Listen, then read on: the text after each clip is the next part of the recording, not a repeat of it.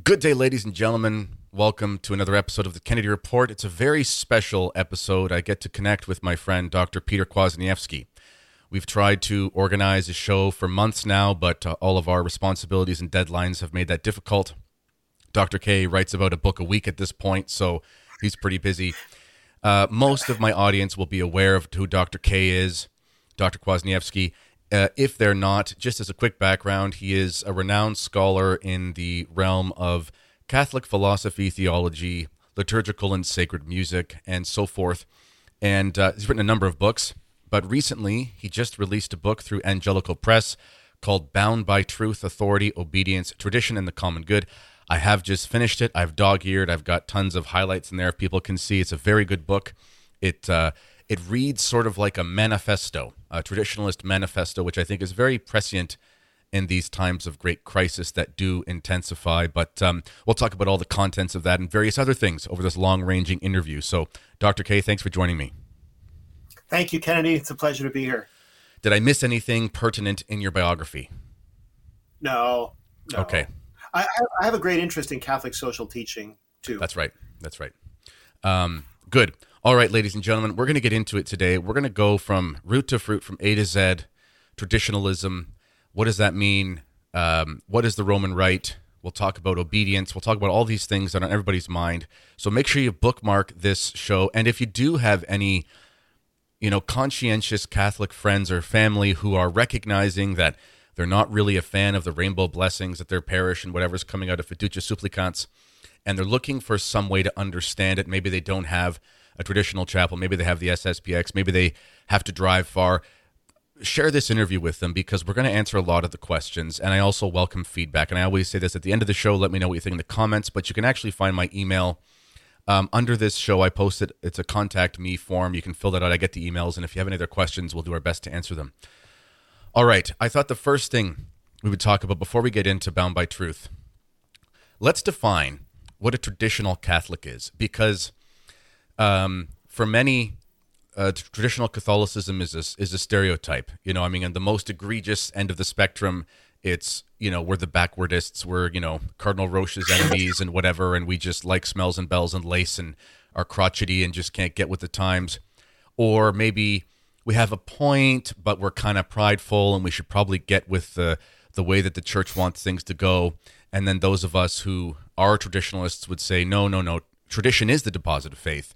And it is fostered most perfectly and correctly in the traditional Latin Mass for the Latin Catholics, of course, in the East and different liturgies. So what is a traditional Catholic in your estimation? Mm-hmm. Yeah, so I think it's just helpful to point out that when you read the fathers of the church and the doctors of the church, you see in them a manifest devotion to the principle of tradition, meaning the normativity of what has been handed down from age to age. It norms us, it measures us. We receive it humbly and we pass it on gratefully. What is tradition? Well, there's dominical tradition, what Jesus Christ gave, but not written down. There's apostolic tradition. But there's also ecclesiastical tradition, and all of these types of tradition, even if they have different levels of authority to them, they're all important. And there's never been a Catholic in the history of the church, I would say prior to the 20th century, who ever fundamentally questioned this idea that if we want to know how to worship, we look to our forefathers. If we want to know what to believe, we look to our ancestors. If we want to know the moral law, we ask, how did the saints in the past live and what did they practice, right? The idea of, in a sense, rethinking Catholicism for modern man and revamping it and recasting it and reinterpreting it and having these developments of doctrine that come out of nowhere, all the kind of stuff that we've been seeing in recent decades, this is completely foreign to the way that a Catholic thinks and acts and lives. And what I'm saying here is not just my opinion. It's based on the study of the church fathers and doctors, on the basis of the past popes and councils, and just on the basis of what you see when you study how the church lives from century to century. So it's really unprecedented to have a kind of skepticism towards tradition in its totality, and to have this sense of we're going to pick and choose as if we're in a marketplace. That pleases us. Oh, that displeases us. We like this. We like this particular devotion, but we don't like fasting. That's too grim and difficult. We don't want that. No, that is a Protestant mentality that has crept into the church and has seized for itself the name of Catholic. This picking and choosing, this kind of cafeteria Catholicism. And frankly, the traditional Catholic is simply saying, no, we don't want cafeteria Catholicism. We want all of it. Yes, and I will also add, so often in these conversations, and heaven knows I've been involved with them in my defense of the Society of St. Pius X, we do delve, it's easy to get lost in the weeds of, I think you talk about it in Bound by Truth, the sort of hypothetical musings of scholastic manuals by authors who couldn't even conceive of a time so insane as this. It reminds me of the State of Econtists who will cite these hypothetical passages from Robert Bellarmine, a man who didn't even believe that a situation like this could apply, so it truly was hypothetical. But we kind of get away from the meat of the matter. And as a traditional Catholic, I'm far from perfect, but I think that there's even at the very root of when we discuss tradition, we're talking about a matter of virtue. We're talking about first principles of it is simply good and correct to want to do what those who before you did who were great. It's simply wrong and incorrect to not want to do that thing. Now, exactly. Of course, there are certain ways of development and things like that. No one denies this. We don't do the liturgy in the exact same way. One of the common retorts I get about traditional mass, they'll say, well, the new mass kind of looks like the way St. Justin Martyr described the liturgy. And that's true, but he's one of many. And then, of course, it evolves in the good sense. It adapts, and we get what is canonized by St. Gregory the Great and is distilled over the ages and made more perfect. I want to read quickly here a quote that you put in Once and Future Roman Rite that I think encapsulates this, and you use this quote often. It's from St. Basil. And he says, for instance, I will mention the first and most common, who has learned through the scriptures that those who hope in the name of our Lord Jesus Christ are marked with the sign of the cross. What sort of scriptural text teaches us to turn to the east for prayer? Which saint has left us a scriptural account of the words of the epiclesis at the manifestation of the bread of the Eucharist and the cup of blessing? We are not satisfied with the Eucharistic words that the apostle or the gospel mentions, but we add other words before and after theirs, since we have received non-scriptural teaching that these words have great power in regard to the mystery. We bless the water of baptism and the oil of chrism, in addition to the very one who is to be baptized. But by what scriptures? Is it not by the secret and mystical tradition? But why? What scriptural authority teaches the anointing itself of oil? Where does a man being immersed 3 times come from? How much of the baptismal ritual is for the renunciation of Satan and his angels, and what scriptural text does it come from? Does it not come from this secret and unspoken teaching which our fathers guarded with a simple and unprying silence, since they were well taught that the solemnity of the mysteries is preserved by silence? Such matters must not be seen by the uninitiated, and how is it appropriate that this teaching be published abroad in writing? So what he's saying here, and then you can comment on this, it's the same Protestant argument. Where is that in the Bible? And I always say, well, where is the Bible in the Bible? Where is the table of contents for the Bible in the Bible? We have this from the church. We have to trust that this is from our ancestors who knew, and we accept it. What say you to that? Yeah, well, I mean, what Basil is talking about is the unwritten tradition. The best example to focus in on there, because it's such a topical example, is ad orientem worship. He mentions that. Why do we face east during the Eucharistic prayer? And let's just look at the evidence. The Christians were doing this for centuries before St. Basil wrote about it. And the only reason he wrote about it is because he was in a debate over the divinity of the Holy Spirit. Okay, that's what the treatise is for.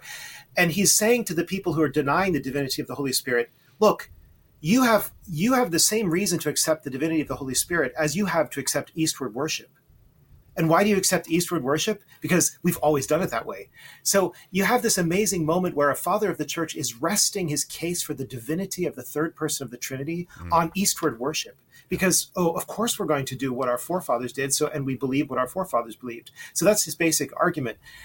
You find a similar kind of argument in St. Cyril of Jerusalem, who later on, he says, the reason you should believe that Jesus Christ is one person and not two persons, the way Nestorius does, is that if he were two persons and you received him in Holy Communion, he wouldn't divinize you. And so Cyril takes for granted that everyone thinks that the Eucharist is going to divinize you because it's Jesus Christ. The real presence is taken for granted. Take that, Protestants, right? And so then he's able to make a Christological argument based on everybody's acceptance of the real presence. So this is the kind of thing that you find in the church fathers left and right. They bear witness to Catholic doctrines, often in passing, as if to say, of course we all take this for granted because we've received it. It's not in the Bible, but we've all received it from the apostles and through all the bishops who succeeded them. And that's just, that's the way it goes. So it's in the 4th century that you start having, for the first time, detailed explanations of why Christians face eastward, which they had always been doing, right? Yeah. So, this is the point. And the other thing you brought up that I think is important is this, right? That the church in the first few centuries was undergoing horrific persecution. So the church had to meet in people's homes. They didn't choose to go to people's homes and have a home mass. They had to be in people's homes. They had no churches to build. They were being persecuted, right? But as soon as the Emperor Constantine legalized Christianity in the beginning of the 4th century, bam, the Christians started building basilicas. Constantine himself was building basilicas, big, beautiful, glorious churches covered with mosaics, right? And the liturgy emerged from the catacombs, so to speak. And suddenly, what did the church do? It began to elaborate the liturgy using incense and using vestments and using sacred music and all of the things that were sort of pent up. All this pent up energy from the catacombs just exploded. And why was that? Why did that happen? Because the Christians knew that they had the most sublime sacrificial offering to give to God and to share with the faithful. And therefore nothing could be too good. Nothing could be too beautiful. Nothing could be too grand. And that's why you get development in the liturgy of the church, because people want to give God more and more of the best that they can. So the idea of suddenly saying, in the 20th century, you know what, we don't want all this grand, beautiful, magnificent, awesome stuff anymore in the liturgy. We just want to go back to doing things the way the early Christians did during a period of persecution, right? No, that's a bizarre way of thinking. I wrote down a few notes there because there's a couple things I want to touch on. So I know that you are a fan of Wolfgang Smith. You've cited him in your works, and I adore his work. For those who don't know, he's a Catholic super genius. He has like 1,400 degrees, and he had a master's by the time he was like 12 from Cornell. I'm caricaturing, yeah. but it's not that far from the truth. And he writes on a lot of topics. And one of the things, because I understand Thomas as universal doctor, but if we could pick like a sort of philosophical language that is easily understood based on our temperaments, I always go back to Augustine. And Wolfgang Smith is very Augustinian in his cosmology. And what he talks about, and he sort of distills the wisdom of the ancients as far as the different realms of existence. We have the eternal, the eviternal, and the physical or corporeal realm that we live in. The point of this is that God is eternal. He has no beginning and no end. Angels are eviternal, spiritual bodies. They have a beginning, but they have no end. They're not bound by space, but they do exist in time in some way. We exist in space and time. And he uses this argument to talk about why this has been lost, and there will be an actual end to history, an actual end to the world. This has to be understood. This has been lost. Nonetheless, what I've gathered from musing on some of his works, when we are trying to worship, what we are trying to do is we are trying, use the word divinize, we are trying to transcend those realms. God exists by his own merit. He exists by his own existence. We can't be like him fully in the sense that we don't have a beginning. So when we worship, we are trying to enter into the Holy of Holies. We are trying to enter into a place where the eternal God with no beginning and no end is present there. So the liturgy itself, in order to be divine, to be a divine thing, which it is, it must correspond in some way to the nature of God. So when we look Yes. at there is a providential reality to the fact that we don't have this document was promulgated by John the Apostle to this church saying, follow these rubrics, say the red, do the black. We don't actually have that because there is a way that we look at the liturgy and we say, in a sense, it has no beginning because it has no end. Does that make sense? Yeah. Yeah, it does. I mean, the way I would put it is like this. The liturgy needs to imitate Jesus Christ. The liturgy is the presence of Christ to us in a certain sense. And he is both God and man. So as man, the liturgy will be incarnate, embodied. It will appeal to our five senses, right? It will appeal to our nose with our smell with incense, to our eyes with beautiful vestments and vessels and architecture, to our ears with glorious sacred music, to our touch when we feel the hard wood on our knees as we kneel, right? Or whatever the case might be. So the liturgy is supposed to appeal to our senses, and therefore it needs to give us the most beauty, the most sensible beauty that man can muster. And in fact, this is exactly what we see when we look back at the Byzantine and the Latin traditions, these magnificent works of art in every domain, right? That's because people challenged themselves to, Deo optimo maximo, to God the greatest and best. That's what they challenged themselves. But Christ is also God. He is the transcendent, invisible God whom no man has seen or can see, as St. Paul says, with the mortal eye. So the liturgy should be transcendent as well. It should take our minds above earthly realities, outside of time and space, as you put it. And how does it do that? Well, in the Latin liturgy, we have some wonderful ways in which that happens. Silence, right? Silence, these oceans of silence, like during the Roman canon, that puts us right to the edge of the ineffability of God, that you can't express him, that you can't put into words this experience, this encounter with the ultimate mystery, right? We also have chant, which lifts us up from our earthly passions, unlike pop music, which appeals to our passions and stirs them up. But chant lifts us above our emotions and puts us into a sort of calm, peaceful, prayerful condition so that we can receive divine things, anyway, I could go on about this, but it seems to me that the liturgy, and most of all, this is my last point, the timelessness of the traditional Latin liturgy is something that a lot of people comment on.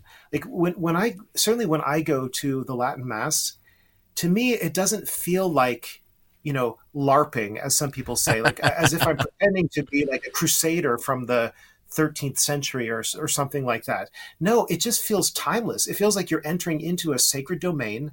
You shut the doors behind you. You shut the world out for a short time to give yourself completely to God.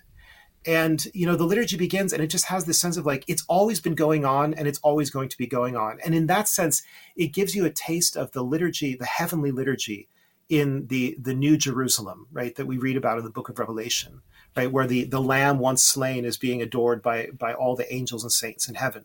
That's what liturgy should do for us. And that's very much what the Latin Mass does. Yes, I'm going to build on that. So if we think about the Mass is Christ in a sense. I mean, obviously Christ is the victim, but there's a reality where when we interact with the Mass, with the priest, with the sacraments, we are interacting with Christ himself. So when I think about the scriptures, in the beginning of Christ's life, things are on earth. Things are a little bit obscure. There's not a lot of history about those early years. And then over time, more of his majesty is revealed to us until the point when we read in the Gospels that his ministry on earth is perfected and it's realized in its fullness with the crucifixion, the resurrection, and so on and so forth. The liturgy is the same. There is this period in the early church where some things are mysterious, where we do, and I don't mean this in a derogatory sense, but we do see liturgies in these fragments and manuscripts and things that are, in a sense, kind of infantile, meaning they haven't matured yet. But then they get to the point where they're fully grown. The great Exactly. error in the false antiquarianism, the sort of modernist heresy that Pius X and Pius XII both spoke about in their great encyclicals, is this false antiquarianism, where we go back to the past and we look for something as validation to do something now, but not with the right intention. We're not saying, oh, let's look into some old books and manuals to perfect what we know we're still supposed to do. It's let's go back there and look for something that's inappropriate for the true progression of the maturity of the church and do that Yes. now. Yeah. What would you say to that? Yeah, no, that's exactly the case. And I'll tell you a brilliant example of that, probably the best example because it's so easy to grasp, is that of communion, the manner of receiving Yeah. Holy Communion. Yes, there is some evidence in the early church, by the way, not a lot of evidence, but there is evidence that communion was received in the hand. However, there's a reason why pretty soon after that, the custom of receiving in the hand disappeared. Why did it disappear? Because people came up with a better and more reverent way of receiving Holy Communion, a way that was more expressive of their adoration of the Lord, a way that was more careful and more safe as far as the distribution of the holy gifts. And so that's a good example where you see the church, because the church always had faith in the real presence, over time, the pastors of the church were able to move the manner of giving communion and receiving it into a better direction. It's a maturation process, just as you said, so that by the end of the first millennium, no one anywhere in the world, east or west, is receiving communion in the hand. No one. And then for 1,000 years after that, actually more than 1,000 years, people are all receiving directly into the mouth, right? Whether they're kneeling as in the west or standing as in the east, they're still receiving from the priest into the mouth. But then when you have in the 1960s, basically a bunch of progressive clergy and theologians, they want to revive communion in the hand. They say they want to revive an ancient custom, but in fact, they revived it in a different way that never corresponded to anything that was done in ancient times. So they actually invented a new way of receiving communion that doesn't correspond to the patristic evidence. And moreover, they did it because they basically had a Calvinistic view of the real presence, namely that all of us are the body of Christ. And, we are all the real presence together, and we're all together in this meal. And so we need to partake of the meal together. And once you start thinking that way, you're going to get to people handling the food, because you have basically a meal concept, not a sacrifice, and not the real presence of Christ in the Blessed Sacrament as your focal point. So I think that's a great example where the false antiquarianism comes in really as an excuse, as a kind of Trojan horse for a Calvinistic Eucharistic theology. And I've proved this in other writings. So I'm not just making this up off the top of my head. Yeah, and there's that famous quote. I can never pronounce the theologian's name. He was a Calvinist theologian after the new Mass was released. There's like 4 X's in it and a silent Q. Some of these. Oh, Skillabex. It's not Skillebeck. He wasn't Skillabex. Catholic. He was Calvinist. I see. Okay. Some strange name. It's one of those famous quotes. I did a talk from my parish in 2022 in the summer. It was never released, but I think it was called something like "Is the New Mass Catholic?" or something like that. And I quoted the receptions of these Protestant theologians to the New Mass, and the one Calvinist theologian was very clear that, wonderful, we now have a Mass, we now have a service we can accept. And I don't know, that's just horrifying. Yes. So, all right. One of the major questions that people always ask is, okay, I understand reverence for tradition. I understand, yes, it's nice to do the nice things. I'm okay with that. But why would we keep using Latin? Why would we keep using this language that nobody understands? And I'm going to give my background on that, because the one thing I do have some scholarly background in is languages. That was my area of study in university. I want to just touch quickly, ladies and gentlemen. People have this impression that until, I don't know, 500 years ago or something, Europeans and others were walking around speaking ecclesial Latin in their conversations.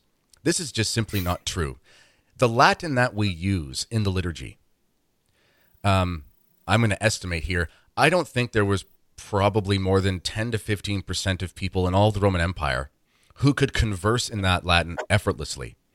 What you have when you have languages, there was a Latin for sure, but I speak Italian, I speak Spanish, I speak French. These are essentially dialects of vulgar Latin. You have this lingua franca, you have this mother tongue, and this is something that's used as a standard language in the world of affairs, in the world of academia and literature and so forth. And essentially, it's just for the educated people. And then you have what are these dialects of these languages, which can be a mix of sort of tribal, local languages. Hence why on paper, French looks very similar in some ways to Italian, but it sounds very different. Hence why Spanish, as close as it sounds in many ways to Italian, has a lot of Arab influence with certain words. Like the word hola actually comes from a word for ojalá, which is an Arab word, which basically means praise be to God or something, but it's a greeting. In any event. So first and foremost, Latin was never the language that people would just chit-chat about at the local tavern or pub in the way that we understand it. But perhaps you give a better background about why we have Latin and why we should keep it. Yes. No, I mean, you're quite right about that. So this is how I would put it. In the ancient world, around the third and fourth, let's say third century is what the latest is what the best research indicates. You would have people speaking vulgar Latin. There was definitely a popular Latin, but then there was also the Latin of educated people, of poets, of rhetoricians, of philosophers, of Cicero, for example, someone like that. Although he came much earlier, but I'm just pointing out that right. The kind of Latin we're talking about. And when the reason that the liturgy in the Church of Rome was not initially done in Latin, but in Greek at the very beginning, as all of the earliest liturgies were done in Greek, is because Greek already had a very mature poetic and rhetorical register, thanks to the Septuagint and thanks to so much theological speculation that had been done in Greek. But Latin was not a Christian language yet. It hadn't been Christianized. It hadn't been baptized, so to speak. So what had to happen is a couple of centuries of Christians working very hard in Latin to bring it up to snuff for the sake of both theology, writing, and liturgy. You see somebody like Tertullian as a great example where he really pioneered Latin as a theological language.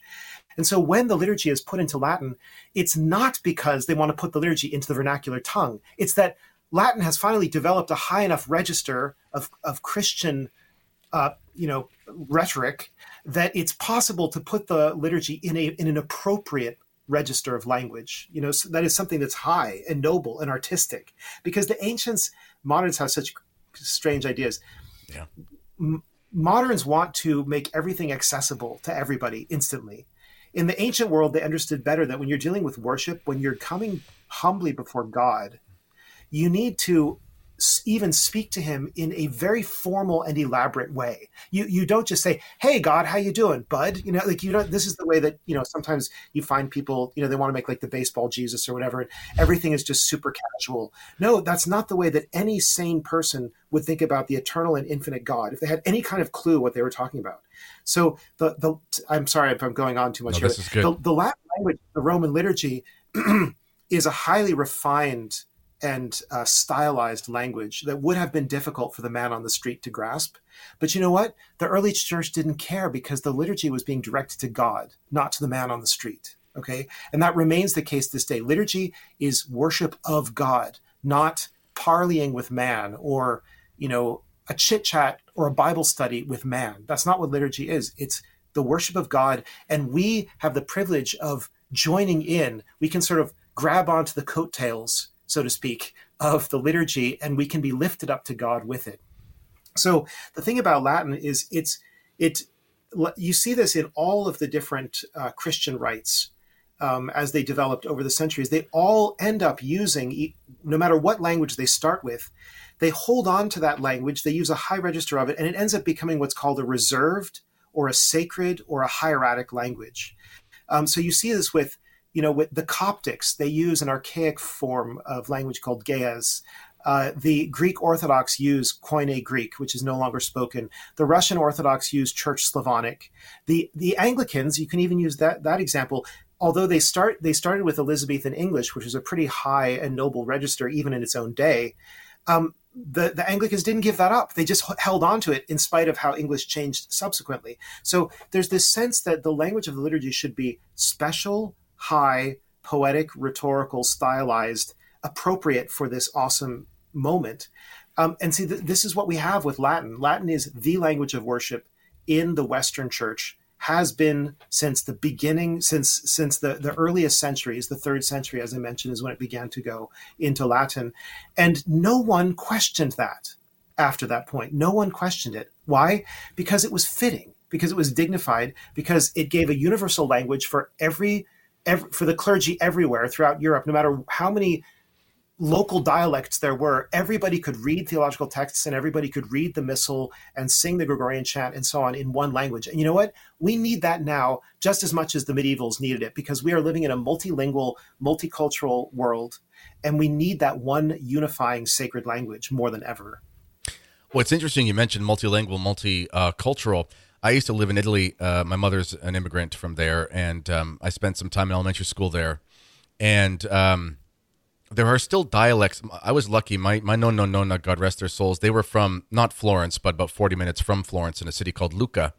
And they naturally spoke what was called the Florentine dialect, which did end up becoming standard Italian after the revolutionaries sort of standardized the language for the rest of Italy for public education and things like that. Nonetheless, in Italy today, still today, as in all these places, you'll go around to different places and they call them dialects, and then in a sense they are, but sometimes they're almost incomprehensible different languages. And that's after all of this public education. That's after all of this standardization. Back then, people had these dialects. So the same needs, and the modernists love to talk about the needs of modern man, and I want to talk about what modern man is in a second. They'll talk about the needs of modern man. Well, from this perspective, our needs as far as modern man are actually the exact same as so-called ancient man, because they might have arguably had more dialects than we do. I wouldn't be surprised if they did in some cases. They couldn't read or write in most cases, so they didn't have the standardized languages shoved down their throat in their public schools. So it was necessary for them for the same reasons it's necessary for us now. And that's something people should understand. Yeah. Let me just mention briefly that just an experience I had, which is such a great example of what we're talking about. I visited a Fraternity of St. Peter Parish in Vancouver some years ago. And I went to Mass. I mean, as I go to Mass wherever I am, if I can find the Latin Mass.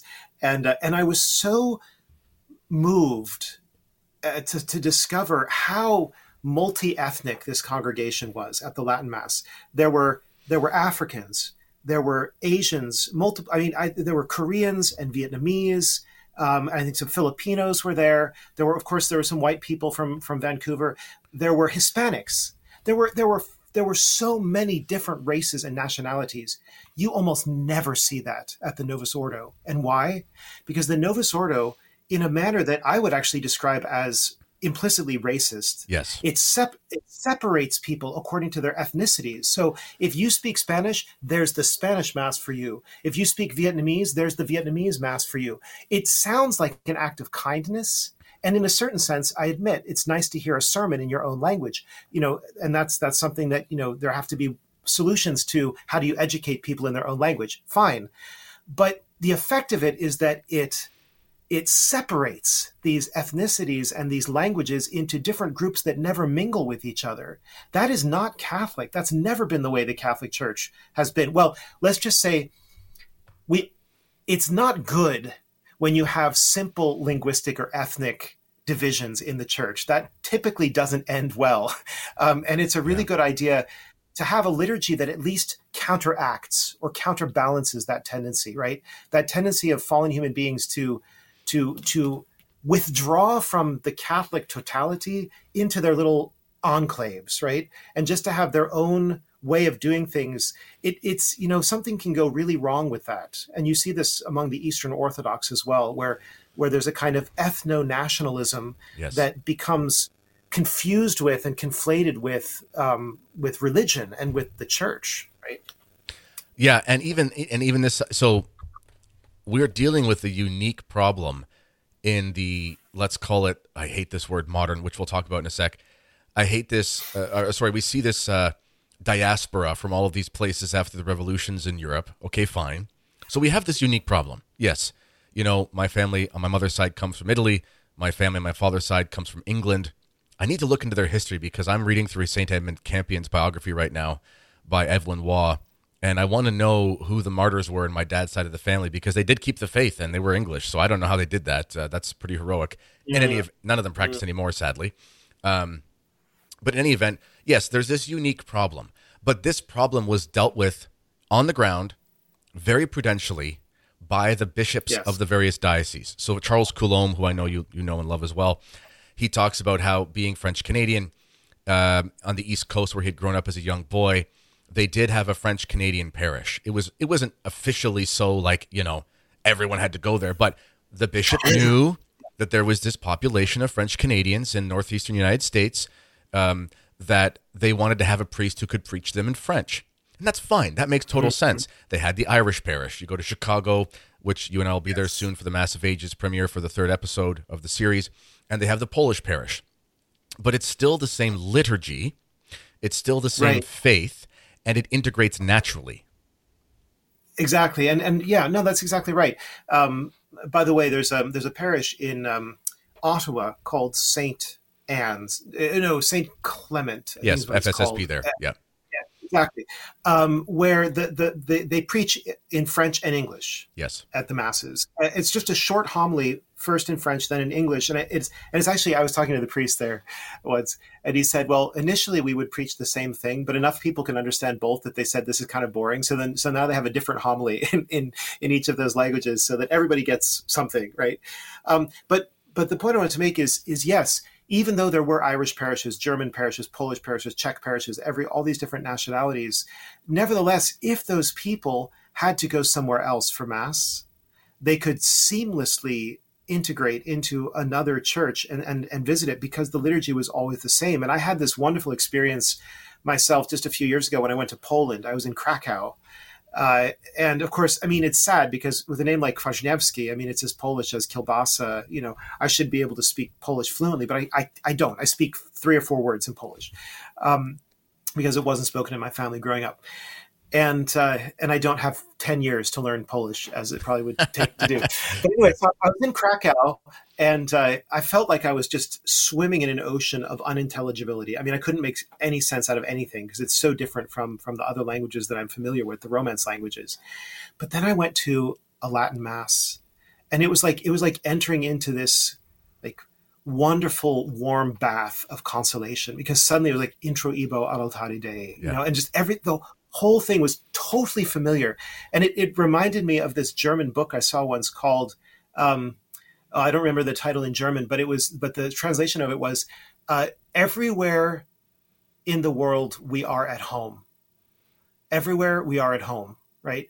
And that's the feeling that traditional Catholics have wherever they go. It doesn't matter what country I've been to. I've been to many countries. It's always the same liturgy. And the Catholics who go to this liturgy are motivated by the same traditional principles of the faith that I am. So we have an instant connection. Mm-hmm. I have more connection to a random traditional Catholic in Australia than I do with a lot of mainstream Catholics who might live down the street, right? It's because we are being nourished by these same ancient sources, right? And they give us the same ideals, the same aspirations. My wife and I talk about this. We were actually, quick anecdote. I lived in Ottawa for almost 3 years during university, and I lived 2 or 3 blocks from St. Clement's. And at the time, the SSPX had a chapel on the same street or down the road. I think it was called Holy Angels or something. Anyway, I was an idiot at the time, and I wasn't a practicing Catholic. So to my great shame, for 3 years, I was in between 2 traditional Catholic parishes, and I didn't go to either one of them. And I'll regret that till the day that I die. But one time, I was baptized Catholic. I had this conscience that I was wrestling with, but I was in university, so I was so smart and I knew everything and blah, blah, blah. But, I kind of let my baptismal grace get the better of me one day, and I said, I'm going to go to Mass. So I looked up, Catholic parish near me. I'd never been to Latin Mass in my life, and I stumbled in on the Fraternity of St. Peter for Mass, and I was such a moron, Dr. K. I must regret it.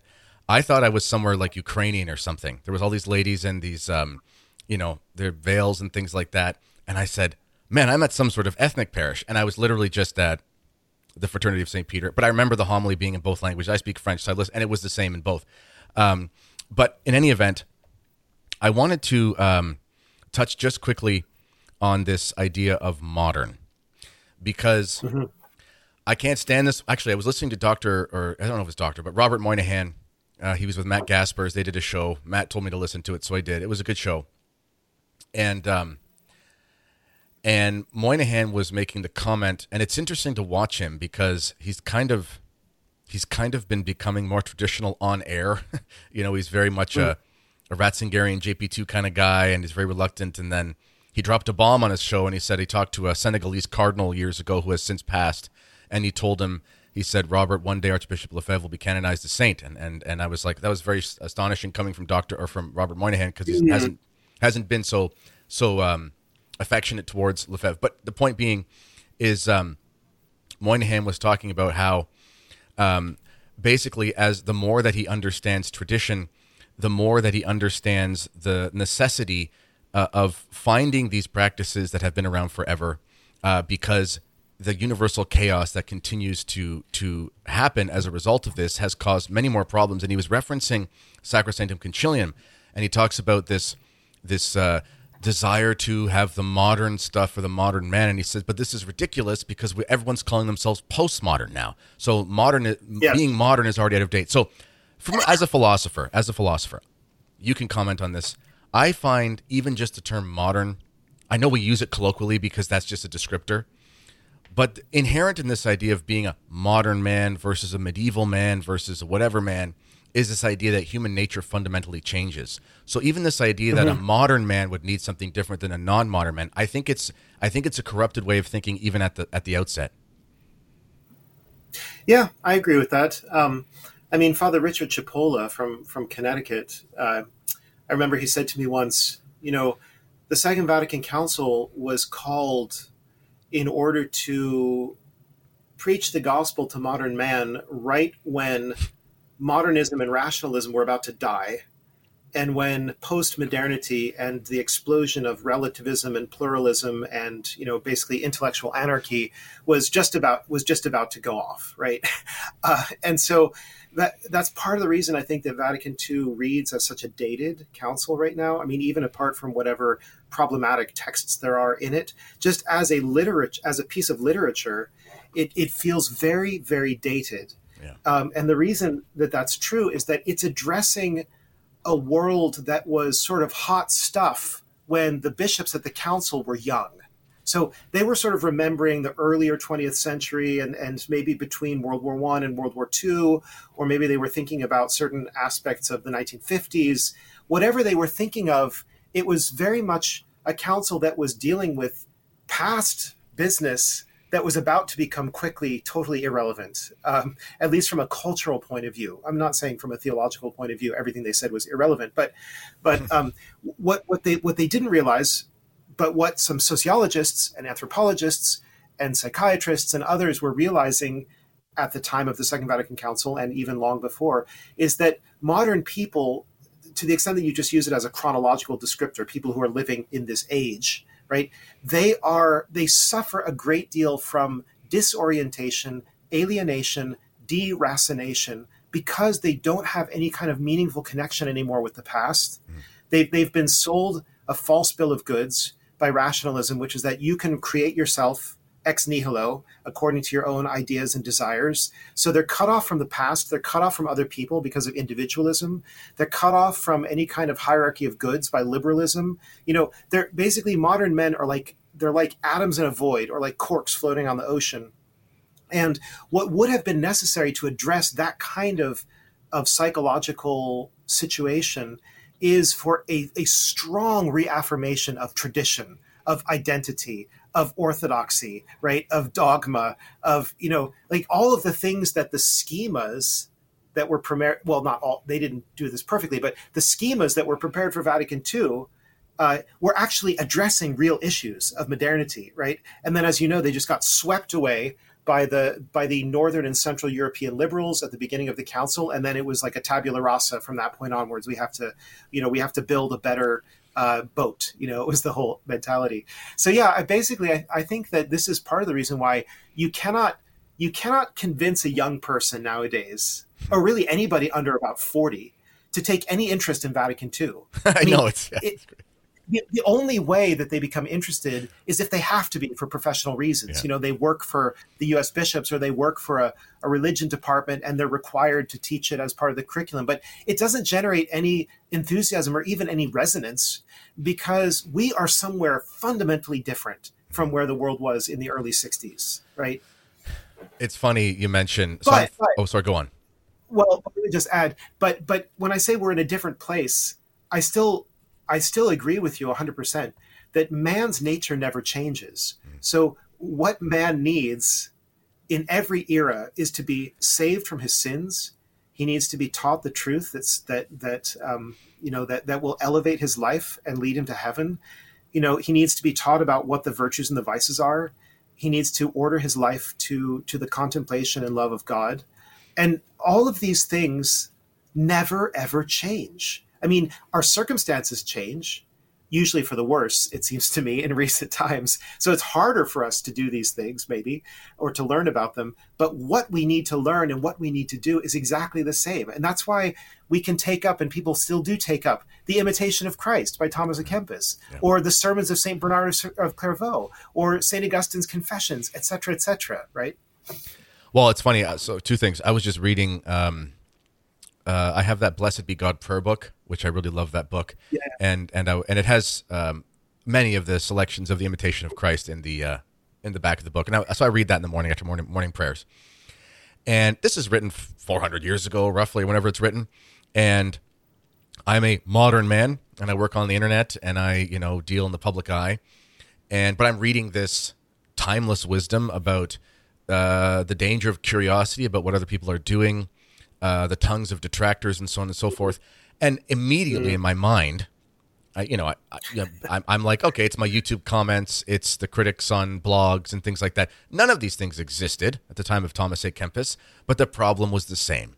People had detractors. People were worried about. It didn't matter if they had social media or not. There was this thing called gossip, and it's still around. But it's just, as you say, he didn't have any era of civilization in mind. He just had timeless wisdom in mind. And that speaks to me now as much as anything that anyone now could write to me. You could just insert social media instead of something else, but it's the same wisdom. And yes. So, but funny you mentioned under the age of 40. So I'm not 36 yet. I'll be 36 in, 20 days, I guess. Funny enough, sorry for the side notes, but so my middle name is Joseph, and I was born on the Vigil of St. Joseph, and I never even thought of that for my whole life. We weren't practicing growing up. And then when I went to write my first book, Terror of Demons, modeling after St. Joseph, it was like this flooding of an aha moment where I realized, oh, St. Joseph, you were there the whole time. You're literally in my name, and I was born on the vigil of your feast day. Why was I so dumb? I didn't realize this whole time. But so I've tried to pick up, I haven't read every single word of Vatican II. I don't think all the bishops at the council read every single word of Vatican II. But I try to read it, and I just sit there and I go, first of all, I'm kind of confused. Second of all, it reads like something that if you were really into the new theology and you kind of had this distillation of the Greek fathers and modern philosophy, and you kind of blended those together, and that was your shtick, you were a personalist or something, this would make sense to you. But I'm looking at it as someone who's a very meat and potatoes Catholic, and I'm going, this doesn't speak to me at all. Whereas there's some nice passages, of course, but whereas when I read the Council of Trent, which is much older, or I read something from the Fourth Lateran or something like that, it's just, this is perfectly clear. This makes perfect sense to me, and there's no way around it. And I was speaking to a traditional priest in the States, a society priest, and I was asking him, aside from any divine miracle or some crazy conversion event or something like that, but when, Father, do you think that the crisis in the church will end? Just pragmatically. And he said, well, I don't have any insight, but he said, I think just naturally it's going to go away in a sense in 40 to 50 years, because he said, I get messages from all these young priests all the time, these Novus Ordo priests who found tradition and so forth. And he says, they just don't care about Vatican II. They're just basically waiting for their bishops to stop having them read it, and then eventually they just want to go back to the old stuff. Maybe you found something similar. Yes.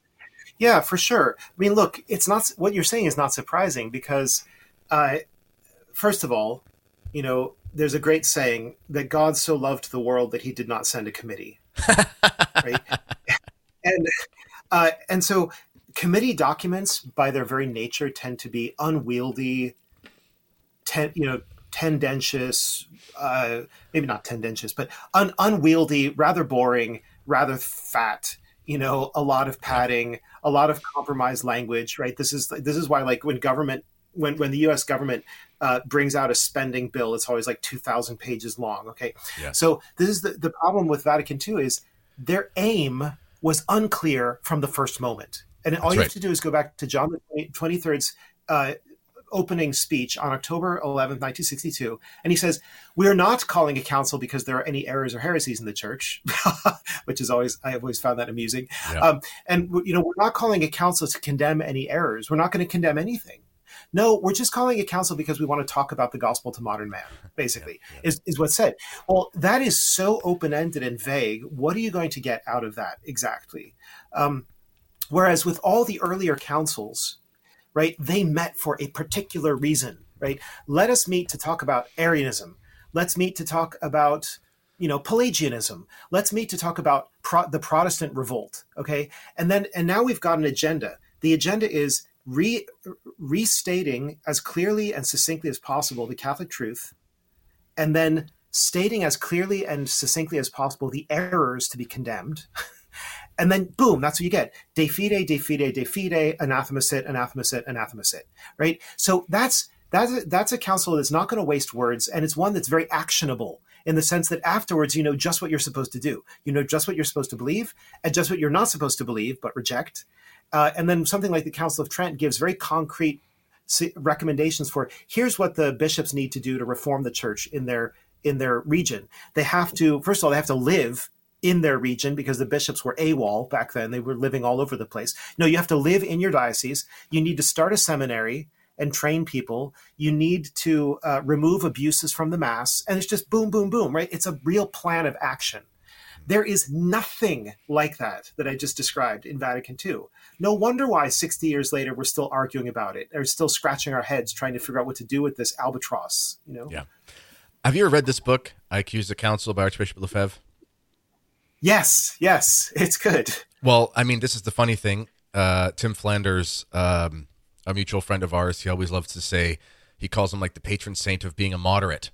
And, Lefebvre is regarded as this arch-traditionalist. But the funny thing is, there's nothing wrong with being an arch-traditionalist, but to sort of buck the stereotype, you read in this book, and he presents, as part of this international group of fathers, the Cetus Internalis Patrum, he presents the solution, which seems very reasonable. He says, okay, you want to do your, like, high-minded, highbrow, pie-in-the-sky philosophical musings that you think will inspire people. Fair enough. Let's also release a companion document to each release document that says, this is what this exactly means, and here are the points of doctrine, blah, blah, blah, blah, blah. And they rejected it. He said, I have no problem with the idea that you could try to use the language of the time because there is a utility in that, but we need to give the clarity. And this will bring me to a quote right here from your, I'm going to read this quote from your book, and then I also want to reference a recent article on your Substack. By the way, ladies and gentlemen, Dr. K is a Substack. It's called Tradition and Sanity. I will link in the description for this podcast so you can go sign up. And this is what you write in Bound by Truth, and then I'll pull up that document or that article you wrote. And you said, this is on page 11 in the second chapter, you said, no text interprets itself. Every text requires an authoritative interpreter. However, the authoritative interpreter's interpretation is usually transmitted as a text. This does not interpret itself, but requires an authoritative interpretation. And that text requires another. Thus is created the specter of an infinite regress in which no one can ever be certain that he possesses the correct meanings of the text. So I'll pull up that article real quick before you give your answer here, because I want to show people where they can go to get sort of some insight on this. And here is your Tradition and Sanity Substack. It's called Vatican II is the Cause of Cultural Revolution, Questioning the Victim Narrative. And this is a good article. I recommend people will read it. But the reason I'm showing it is because there's this reluctance, even in, not that often, but sometimes in tradition, to say, no, there might actually be things in Vatican II that actually kind of have caused the problem. And people get nervous about the indefectibility of the church and all these things, which you address in your book. But I always say, hold on a second here. we don't need to prove, I mean, you can, I think, with religious liberty specifically, but we don't need to prove that there is an official doctrinal error that is explicit in the council documents, because they don't exist in a vacuum.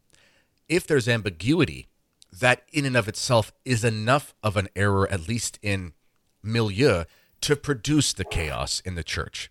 Can you comment on that for a bit? Yeah, absolutely. Well, look, here's the problem. The Second Vatican Council documents are enormous. It's a vast amount of verbiage, right? It's 16 documents. Some of them are quite lengthy. And, I like to tell people about this, right? There's a 2-volume set published by Georgetown University Press of all of the texts of the ecumenical councils of the Catholic Church, 21 of them. And they're both huge volumes. The first volume is the first 18 councils. So from Nicaea to right before Trent, whichever one that is. And then the second volume is just Trent, Vatican I, and Vatican II. Okay, so that already tells you something about and within that volume, Trent is a pretty sizable amount, but Vatican II is most of it. Vatican I is quite short, actually, because it got cut short. And so you have this ocean of text. Now, of course, in that ocean of text, as you said before, there are beautiful things, there are inspiring things, there are quite traditional sounding things, for that matter. Right? I mean, this is what you're going to get when you have 2,000 bishops and religious superiors throwing in their ideas all over the place. And when you have the central committee that's organizing the drafting saying to themselves, we need to include some of this traditional material or nobody's going to vote for this document, right? But the fact of the matter is Vatican II is a minefield of open-ended and ambiguous statements. That is, things that can be twisted this way or that way. There's a medieval saying, authority is a wax nose. You can twist it this way or that way, right? And if you read the medieval philosophers and theologians, they're really clever at quoting Augustine to support whatever their position is. They just find something in Augustine. So, I mean, you're never going to get around the possibility of pulling things out of context and misusing them or manipulating them or whatever. But the problem is in Vatican II, it reaches a new level because you've got a document on ecumenism, for example, read into Gratio, Unitatis read into Gratio, that doesn't clearly say that all non-Catholic Christians need to convert to the Catholic Church and to the Catholic faith in order to secure their salvation, as Pius XII says in Mystici Corporis, right? You don't have that. Well, this is a big problem. I mean, this is completely contrary to Pius XI in Mortalium Animos as well, right? You mentioned Dignitas Humanae. That's a really obvious case where, in spite of the document saying this doesn't change traditional Catholic teaching, it goes on to say things that sound like exact contradictions of traditional Catholic teaching. You have something like Lumen Gentium. Well, I wouldn't even go into Lumen Gentium. Let's say Nostra Aetate. This is my favorite example, right? Christians and Muslims adore the same God, right? This is a sentence that Bishop Schneider often points to and says, that is actually erroneous. Why? Because the act of adoration is essentially different when you're looking at the infused virtue of faith that gives rise to supernatural adoration of the Trinity and the natural reason-based virtue of adoring the creator God that the Muslim has in the best case scenario, right? It's like saying Aristotle and St. Thomas Aquinas adore the same God. Well, in a way, yes, and in a way, no, right? There's a different sense of adoration. It's a pure equivocation there. So the fact that an ecumenical council of the church can state something which is either erroneous or confusingly equivocal, either of those things, is scandalous in and of itself. Because the purpose of a council, as of a papal document, is to bring clarity, not to bring confusion. Okay, and so on that basis alone, we can say the Second Vatican Council introduced tremendous unrest and chaos into the church by acting contrary to the nature of the magisterium, which is to clarify and to condemn, right? to clarify the truth and to condemn errors against the truth. Yeah. And just regarding the idea of worshiping the same God, I'll give Aristotle more of a pass than I will to the Muslims or the post-temple Jews because Father Maudsley He has a video Yes. on this on his YouTube channel. It's a great wealth of knowledge on his channel. I love that channel. But he goes through how on the Dome of the Rock, the inscriptions are, I'm paraphrasing, the Christians are wrong. God is one, he's not three. And over again, the Trinity is false. Trinity. So with Aristotle, he is the blessed pagan in the sense that he is before the revelation and therefore cannot be culpable, and he doesn't reject it because it hasn't been revealed. So we can say he worships the same God in the sense of he's the prime mover, he is the ultimate being that is being itself, whereas the Muslims, they reject that the way we conceive it, so we can't say it with them. Yes. No, you're right. And sorry, thank you. I'm so glad you pointed that out, because I am an Aristotelian and I don't want to dishonor the memory of the philosopher, the one whom St. Thomas calls the philosopher. No, you're right. Aristotle is not rejecting the Trinity because he doesn't even know that it exists. That's right. But when you have Muhammad expressly rejecting the Trinity, this much you know as a certainty, as a certain conclusion, that he can only be worshiping the creator God. I disagree with people who say that the Muslims are worshiping a demon or something. I don't think that's true. I think they are, at least the best of the Muslims, are trying to worship the prime mover. They're trying to worship the creator God.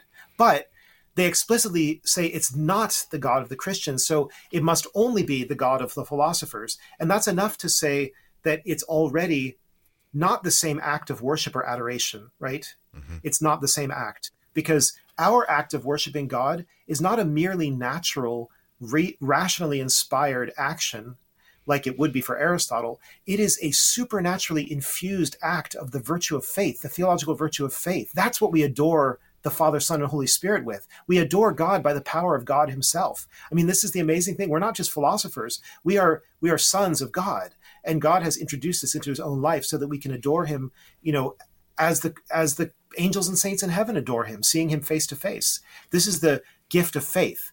And the Muslim doesn't have that gift of faith, so he cannot adore God in the same way in which we adore God. So that's just to clarify. No, you're right. So even in Nostra Aetate, even if one can say there is some truth to what it says, it is not the full truth, and it is potentially actually factually, sort of rhymed there, it is potentially factually incorrect and incomplete. And Christ tells us in the Apocalypse, I wish that you were hot or cold, because lukewarm I will vomit out of my mouth.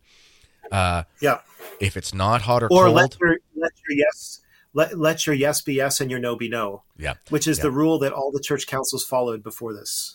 Yeah, and so traditionalists, there aren't many of them left, but for the traditionalists out there that are intoxicated to an alarming degree with the hermeneutic of continuity, listen, my friends.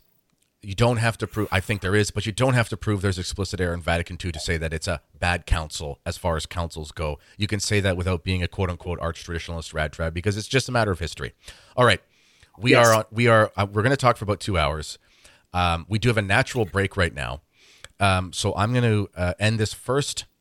Don't worry on your end. I won't actually change anything. We can just stay here. But for the viewer, I'm going to end this first episode, because in the second episode of our series, I'll release this a couple days later, I want to talk about the Sunday obligation. I want to talk about sacred music. I want to talk about the Roman Rite, whether the Novus Ordo is even legitimate or not in the sense, and we'll explain that in the next one. And I think that's going to take up a lot of time. So I want to sort of end this first one here. So ladies and gentlemen, this is the first of 2 episodes of Dr. K.